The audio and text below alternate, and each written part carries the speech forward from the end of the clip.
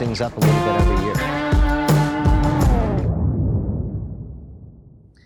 Well, I believe this is our first open mic podcast live on Facebook. So welcome to my cohort, Kevin Dietz. Thanks for being with us again, Kevin. And we are really excited for our guest today, Chief James Craig, who's with us live. Thank you so much for being here. I think Great to be here. Everybody was worried about you, is worried about you. Please give us an update how you are feeling after the diagnosis of COVID-19 about a week ago. Well, I got to tell you, thank you for allowing me to come on, and I appreciate so many well-wishers, both here in the city of Detroit, across this country. I've gotten calls, texts, social media messages from folks from as far away as Los Angeles, Cincinnati, Portland, Maine, and certainly my home here in Detroit, the whole state. But I got to tell you, it's compared to a week ago, as I said off the air, night and day. I started out, I've suffered like so many Michiganders with seasonal allergies, and no different. I was going through it, didn't think much of it, and it wasn't until I had this continued cough, and I was encouraged. You probably need to go get tested. And within one day of the test, it came back positive. And then after that, that's when I really started to have symptoms, lost my appetite, fever increased, chills, noticeable chills. I was very, some people get extremely hot. What I was experiencing was chills.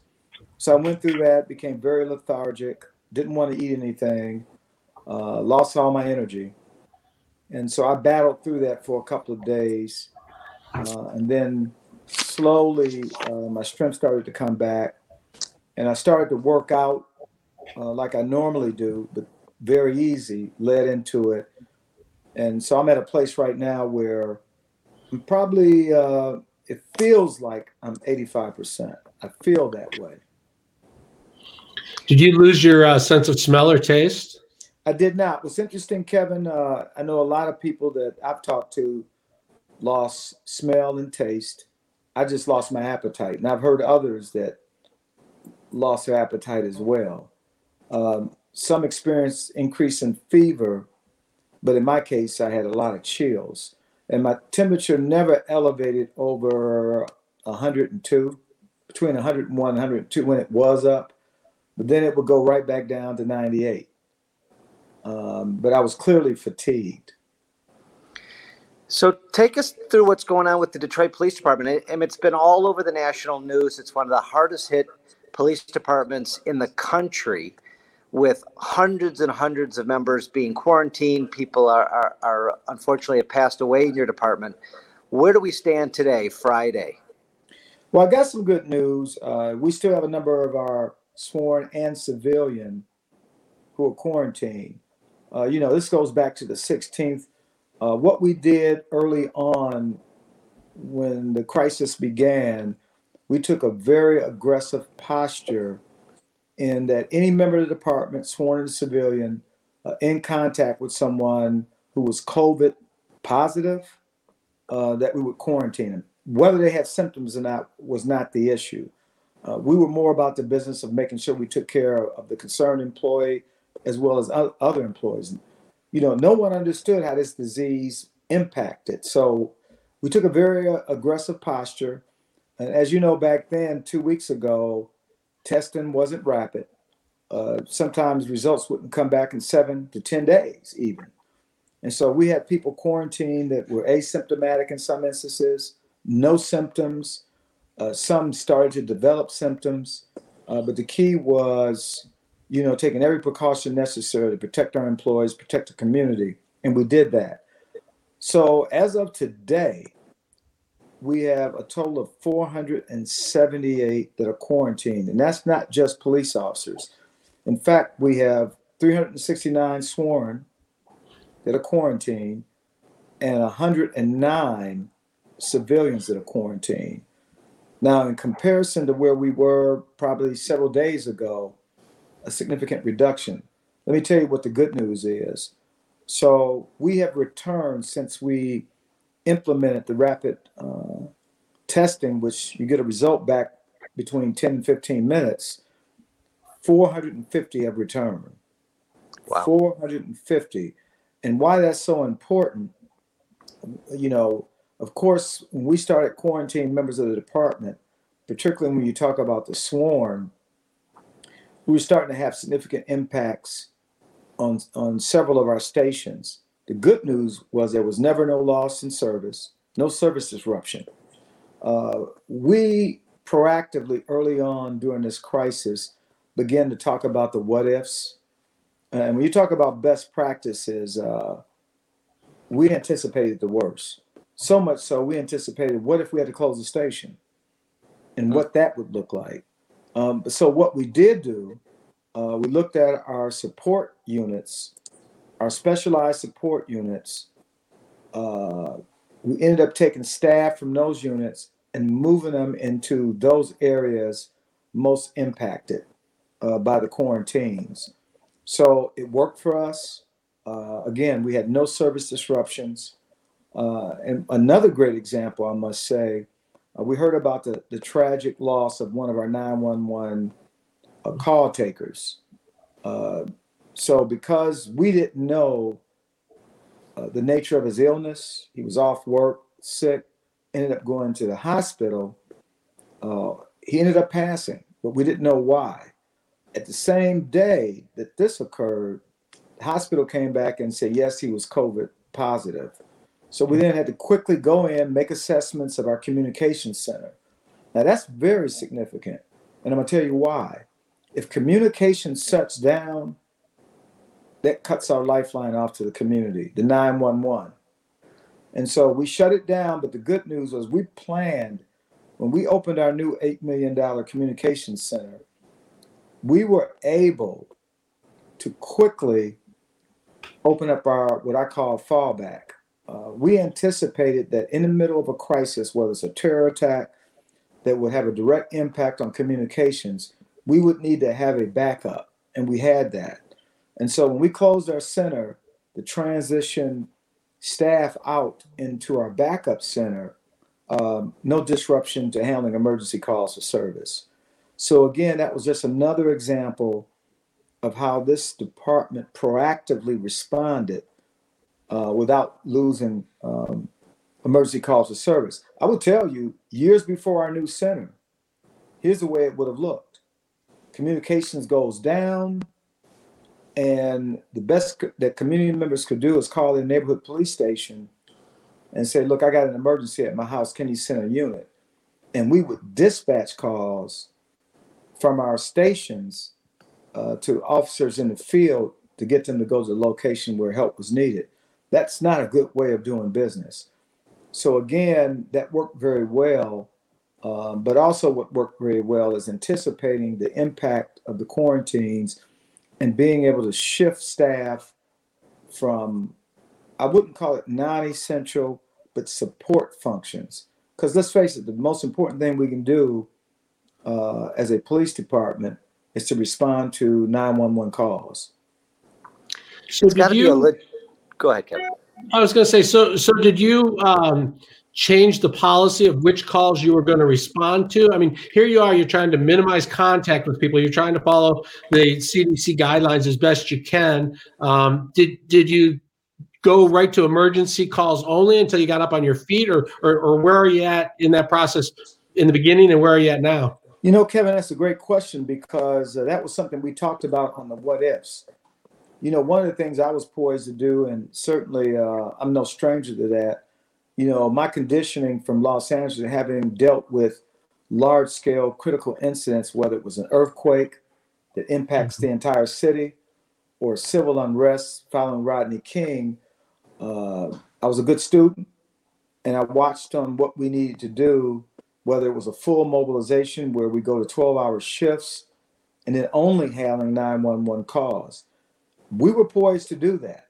However, we didn't have to.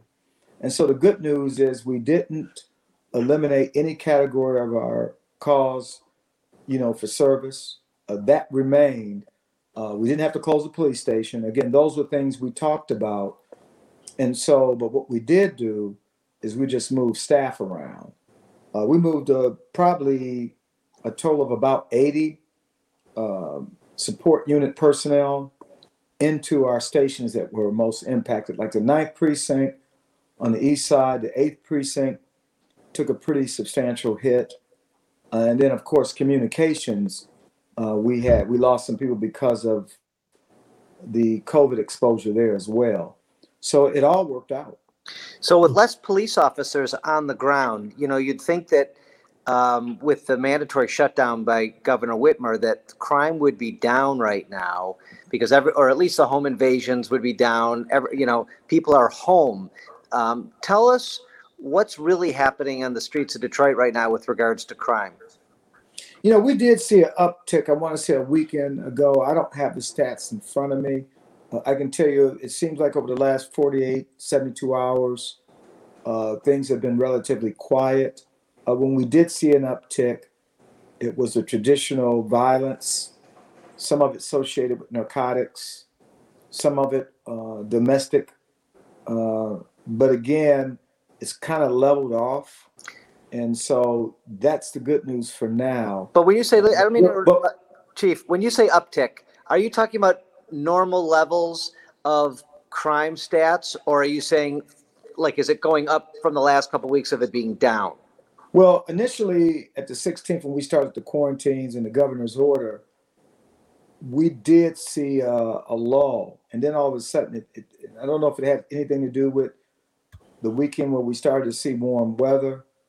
We saw an increase of crime, but again, that's dropped off. Again, we're not paying attention to that. We're still very active, very much involved in the crime fighting business. I mean, some places are reporting, I don't know if you would call it significant reductions. Again, we did realize that for a moment, went up and leveled off again. So right now, I can't tell you definitively that it's COVID because people are restricted to their homes. Doesn't mean that there's not going to be crime inside the home.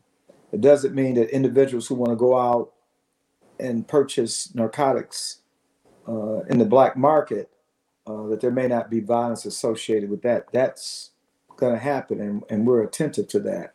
One of the things we've done now that we've returned 450, we have also, and I didn't say this earlier, we've also started placing those specialized officers back into those specialized assignments. We do not want to lose traction on addressing violent crime.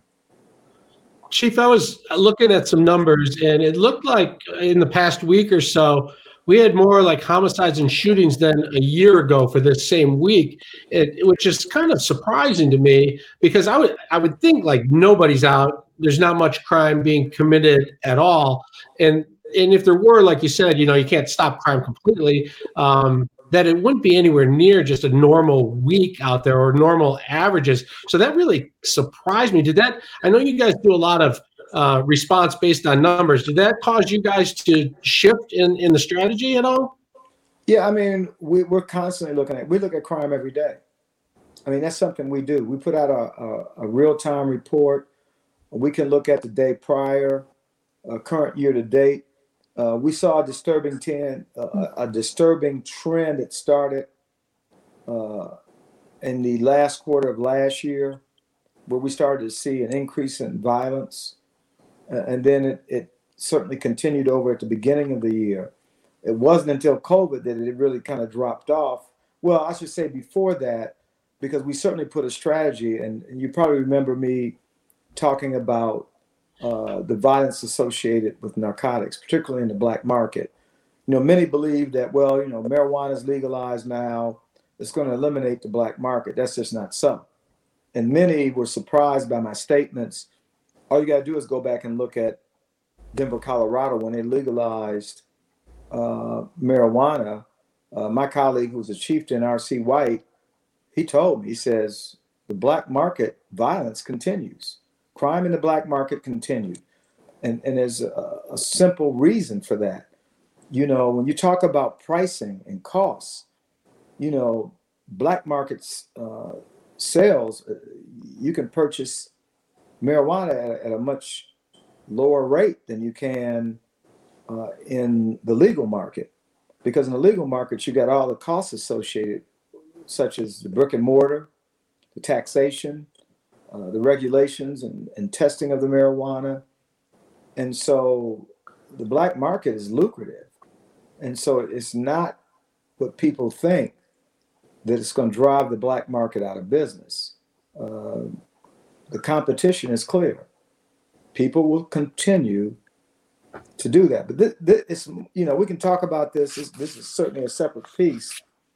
And I talked extensively about it at the end of last year. And we had put strategies in place that really had a positive impact on eradicating that violence, because we knew that the sellers and buyers, in many cases, were armed. How do you feel about a curfew? Do you think a curfew would help stop some of what we're talking about, or not necessarily? I don't know. I haven't given thought to that. I think what we're doing now, certainly we've taken an assertive position on groups that are gathering, warning, citing.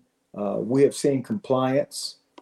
You've seen some of probably the social media videos of people congregating in large numbers at gas stations, making a mockery of the warning of the police. We've responded to that. We get tips from the community. And generally speaking, people comply. They're not resistant. We just have to continue to remind the importance of not just social distancing, but stay home.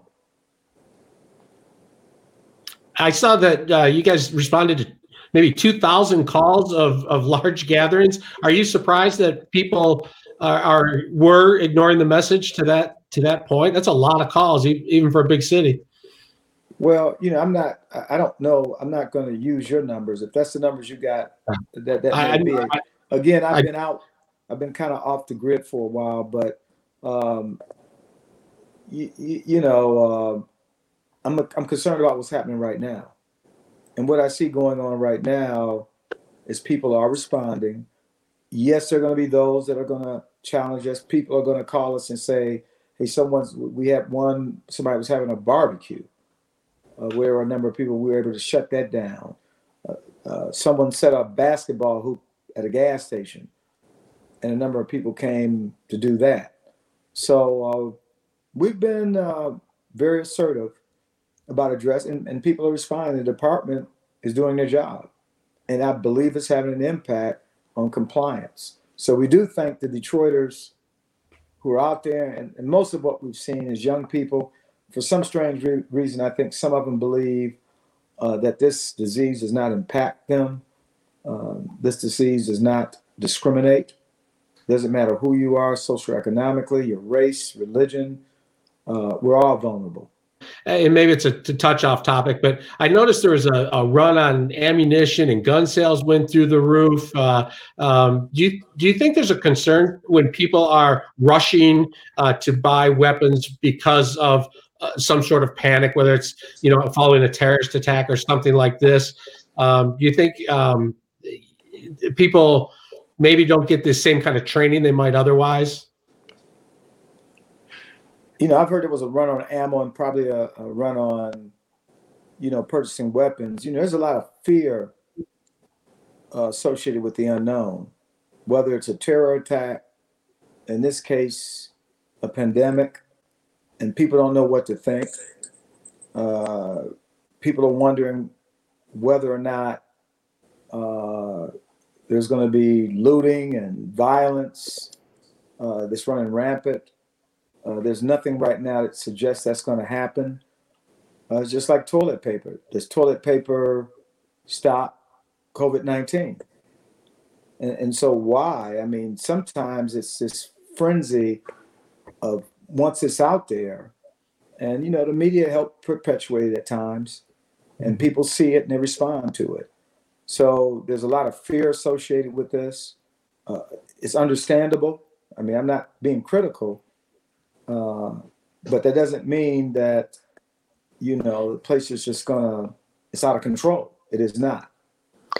Can you hear me now, Chief? Got you loud and clear. Chief, when we've been seeing all these headlines about, your police department, and the chief gets sick like yourself, we're so happy that the prayers have worked and Absolutely. that you're getting better. And I hope you get back to the office soon because I know how hard you work and I know it's driving you crazy. How's the morale of the officers, and do they have everything they need to do what they're doing? Do they have enough PPE? Do they have enough equipment to do all the things that you're asking them to do? You know, I got to tell you, it's a great question, and it comes down to one basic thing. It's called leadership. And again, you heard me talk at the beginning of this broadcast, the importance of doing whatever we can to make sure we keep our men and women safe. And, you know, we took an aggressive posture on quarantines, probably more aggressive than most places. In fact, I know we did. And it had an impact on our staffing. But again, it was the right thing to do because the message is clear. We're taking care of you, we want to keep you safe. And what good is it if we're non-responsive and we can't make a decision to get people out of the workplace who could be impacted? And so they see that. And you're right, the equipment is very important. We've been very fortunate to have the PPEs, to have the gloves, to have the masks. And now, as part of our strategy of keeping our people safe, they're wearing masks when they're out in the field. We've modified our roll call. They don't sit roll call. We're embracing social distancing. We're doing a lot of communication with those in the field via electronically. They're getting packets when they show up to work and go out into the field. Again, keeping social distancing first and foremost. Ford Motor Company was so generous when they donated 250 shields for some of our staff, 250. And so what we're doing is deploying them in the stations that when people come into the station and there's a potential for someone to be COVID positive, they can deploy the shield. If we have to make an arrest and we put that person in the car, it's a large plastic shield that covers the face. They can wear that. And then just the idea of continuous sanitizing of these police vehicles that are in service 24 hours, 7 days a week. Or anytime we go into the detention center and we process an arrestee, that car is thoroughly clean while the arrestee is being processed. So these are some of the steps that we're taking to really keep our morale high, letting our folks know that we're serious about their safety and the safety of the community. The union leadership has been very much involved in those discussions. And so that's worked out very well. And so I'm confident that leadership does matter. Our response, quick response, makes a difference. And the good news is many of our officers who've been out in quarantine, many of them wanted to come back sooner. And thank God we have the testing now that we can turn it around much quicker. But they want to get back out and be with their colleagues and serve this community. So all of the people that are quarantined, over 400 by your count still, they're working through the process of this quick COVID test right now to get them back on the force? Absolutely. I mean, some of them are going through that. Again, as I said early on, we have people quarantined that may be asymptomatic, may have it, and until they've been tested, we don't know. Someone asymptomatic, because they don't have symptoms, can go out in the field and infect their partner. So we don't want that. And that was why we took such an aggressive posture early on. And candidly, I think it's had a positive impact on where we are today with the number of people that are quarantined. I think soon, and I don't have a timeline for you, I think we'll continue to see reductions in the numbers of quarantine. But because we do have rapid testing, we may see initially an increase of those who test positive. And so we're testing more officers now because we want to know and we want to keep everyone safe. You know, I don't know if I mentioned earlier, but right now, of those who are COVID, we have 12 members of our department that are currently in the hospital. I did not know I did not hear that number earlier. Yeah, 12 are in the hospital. Wow. We're hoping and praying that they get out. You know, when people ask me, even in my own situation, having tested positive and being quarantined at home, I look at it as a blessing, because I know too many, as you both know, that there are many who test positive and end up in the hospital. Some never make it home, and some do. And then there are others who are positive, who are at home fighting this deadly disease. Some who have been bedridden for weeks. They cannot get up out of the bed. So when I think of my situation, I feel blessed, and certainly I have a testimony. And I got to believe, prayer and certainly my fitness regimen for so many years may have had an impact. I guess when this is all said and done, doctors, the researchers will be able to say who was most impacted by this deadly disease and why. Well, on that point, we're reading a ton about Detroit and how hard hit the African American community is. And I saw something right before we came on today that 54 people in Detroit alone died today. And so, and most are African Americans. Do you have any inkling or any clue? I want to say something, because I've had conversations both with local and national media, and every journalist goes down the path of race. And let me just say this. So we talk about Detroit. It's no secret that when you compare Detroit to other cities, we probably have the largest African American population. We have 83%, I think is the last count. 83%. Detroit is one of the top centers for COVID. Is it because it's Black? As I said earlier in my conversation, this disease does not discriminate. They're very affluent. They have been afflicted. We have professional athletes that have tested positive. Just looking at the police department, you got police officers, you got everybody of every rank, including the chief of police. So I don't personally like the race conversation.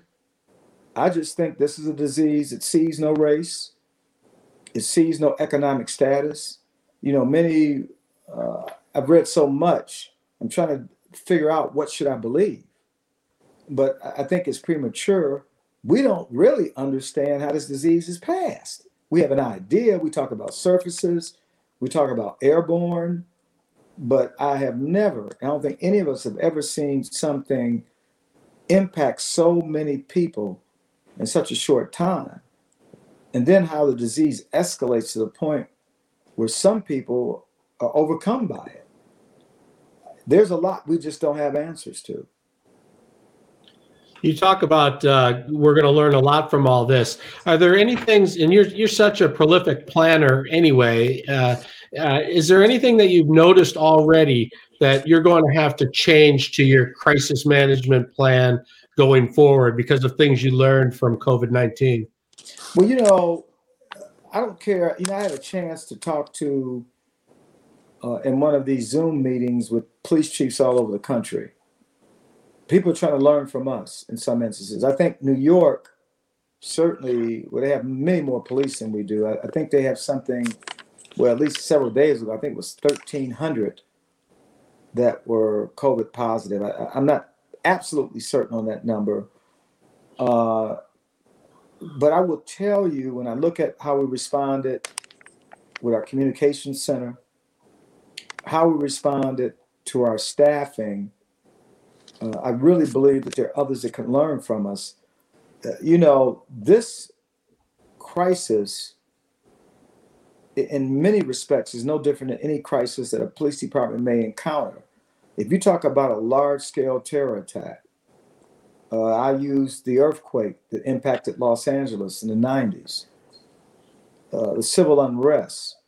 The idea is being in a constant state of readiness.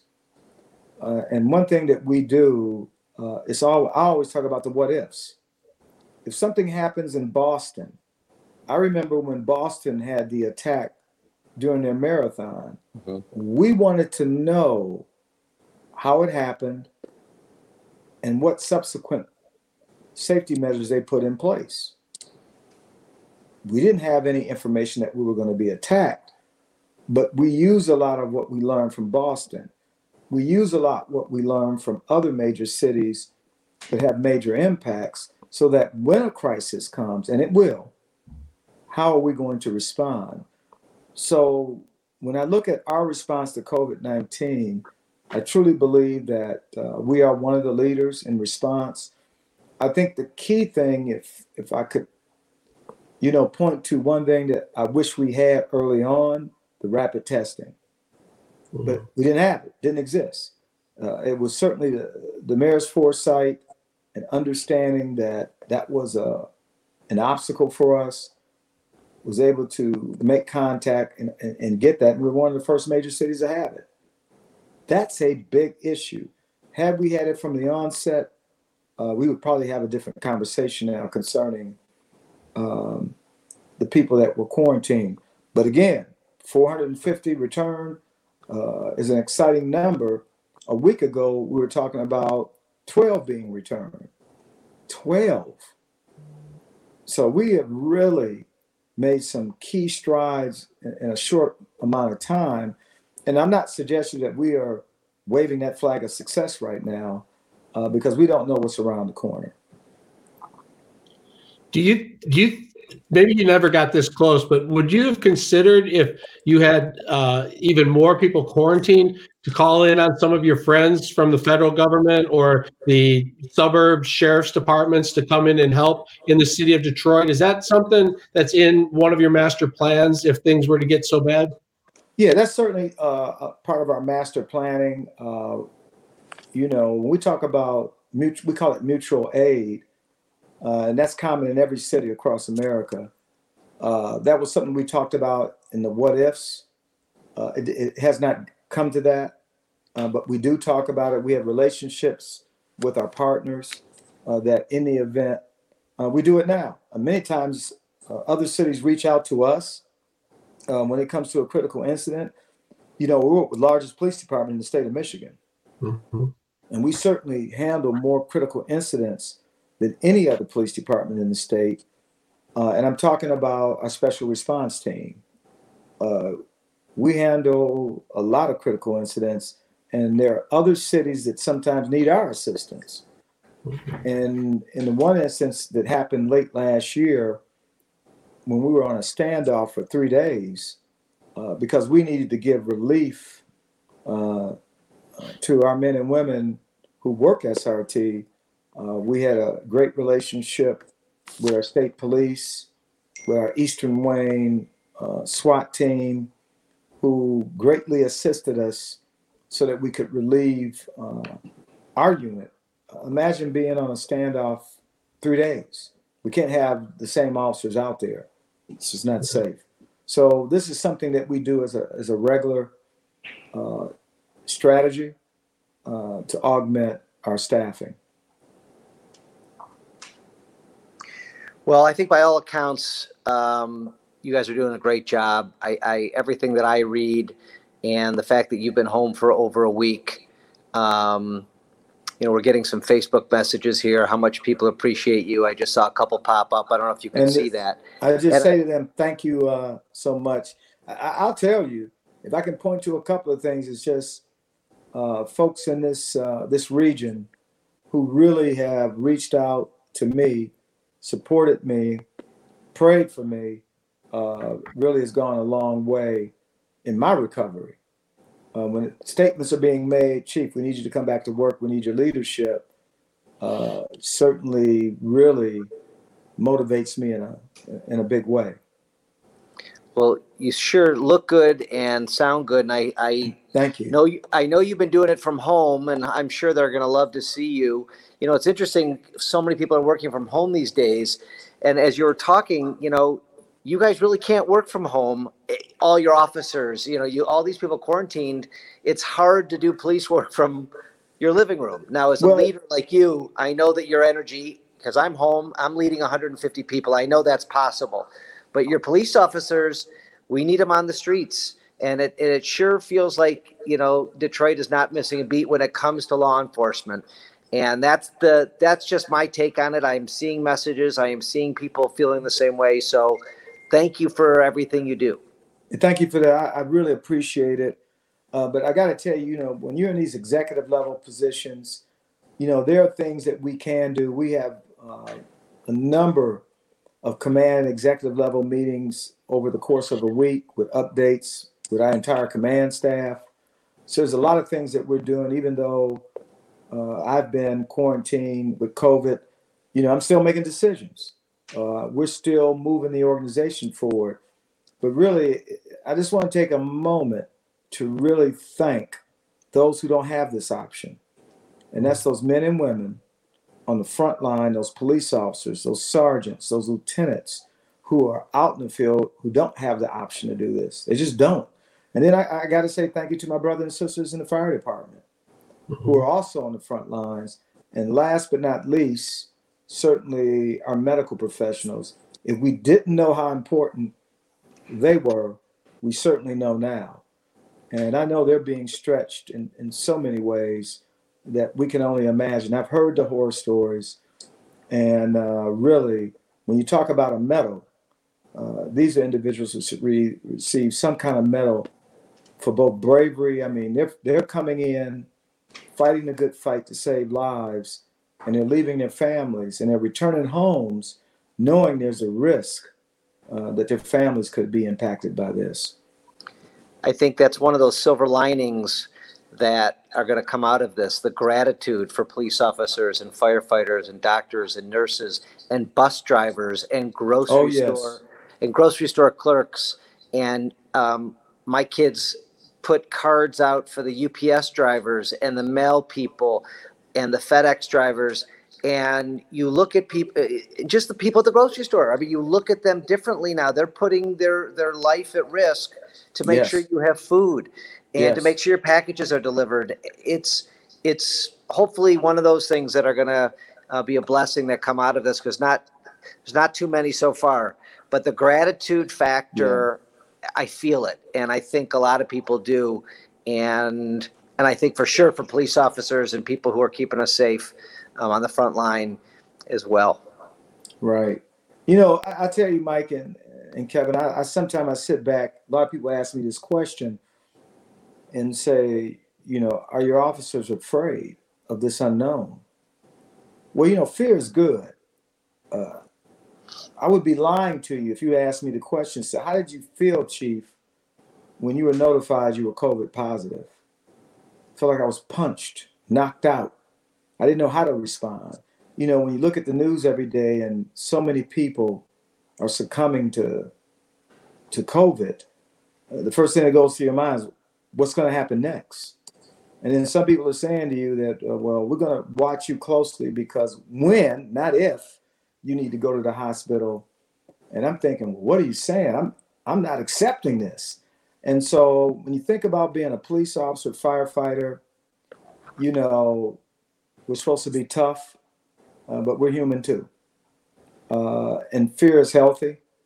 When you're in top leadership positions, I can tell you, I remember, and I always tell this story to new sergeants and lieutenants. I was a young sergeant in Los Angeles, and I was probably 2 days into the job. And we had a critical incident where an individual was firing over a freeway overpass. And so I was given the call along with 2 additional units. And I stopped as I saw the 2 additional units arriving. And they stopped alongside of me and they said, "Sergeant, what are we going to do?" And so imagine that critical incident and thinking, whatever decision I'm getting ready to make right now could cost more lives. It could cost my officers' lives. And was I concerned? Was there fear? Absolutely. But the one thing we all know for certain, that you can't be consumed by fear. You have to respond, because at the end of the day, people are counting on us. And that's what I see every day in this great police department, when these men and women are engaging some of the most violent. I can tell you story after story here in Detroit where police officers on a traffic stop that appeared to be, and I never use the term routine because there is no such term, but a traffic stop, maybe for a traffic violation, and very quickly it erupts in violence, and the officers respond without hesitation, and then go to work again the next day, along with their partners. That's what defines heroes. Yeah, I know, Chief. I know when they go through training, they know that one day they may have to step in front of a bullet to save a life. And I don't think they're reacting any differently with the virus, even though they know Absolutely. that if they catch it, they could die. They're still rushing in to help save other lives. And you just have to take a moment each night before you go to bed to just say thank you and think about that, because not everyone can do that. And thank God they're there to do it. Absolutely. But if nothing else comes out of this, I hope that when this is all over, that people understand that we're all Americans. We're all in this together. Whatever divisions that we have, whether it's at the state or the federal level, we're Americans, and we're all in this together as one. On that note, Chief, I know you have other things you have to go do. I appreciate you giving us and the city an update. And hopefully next time we talk to you, you'll be back in your office leading in person. And again, get better. Thank you. And I hope to see you very, very soon. Well, I appreciate both of you. Thank you. And to both of you, be safe. I don't need to tell you the disease is real, but thank you. Okay. Take care. Okay. You too now. Okay. Take care. All right. That was interesting, Kevin. What did you think about that? Yeah, I know our Facebook Live folks are still with us too, and yeah, they're chiming in. They're happy to see him. When that first news broke that he had COVID, it scares a lot of people. You don't know, he's 60 years old, maybe a couple 62, 63. 63. It's scary. It's scary for anybody. It's scary for everybody. Right. But it's great to see him there and leading, and for the officers who work for him, they can see him and see that he's there supporting them in spirit and in giving direction. So it's great. Yeah, and I'm really happy that this new COVID, this fast test came out. Hopefully they'll be testing everybody with this soon to know if they have it, if they're a carrier. It feels like this is the next step to get these numbers accurate, because you and I both have talked about this. We both know people who've never had the official test, who've definitely had it at home, and it's not being counted towards these horrific numbers.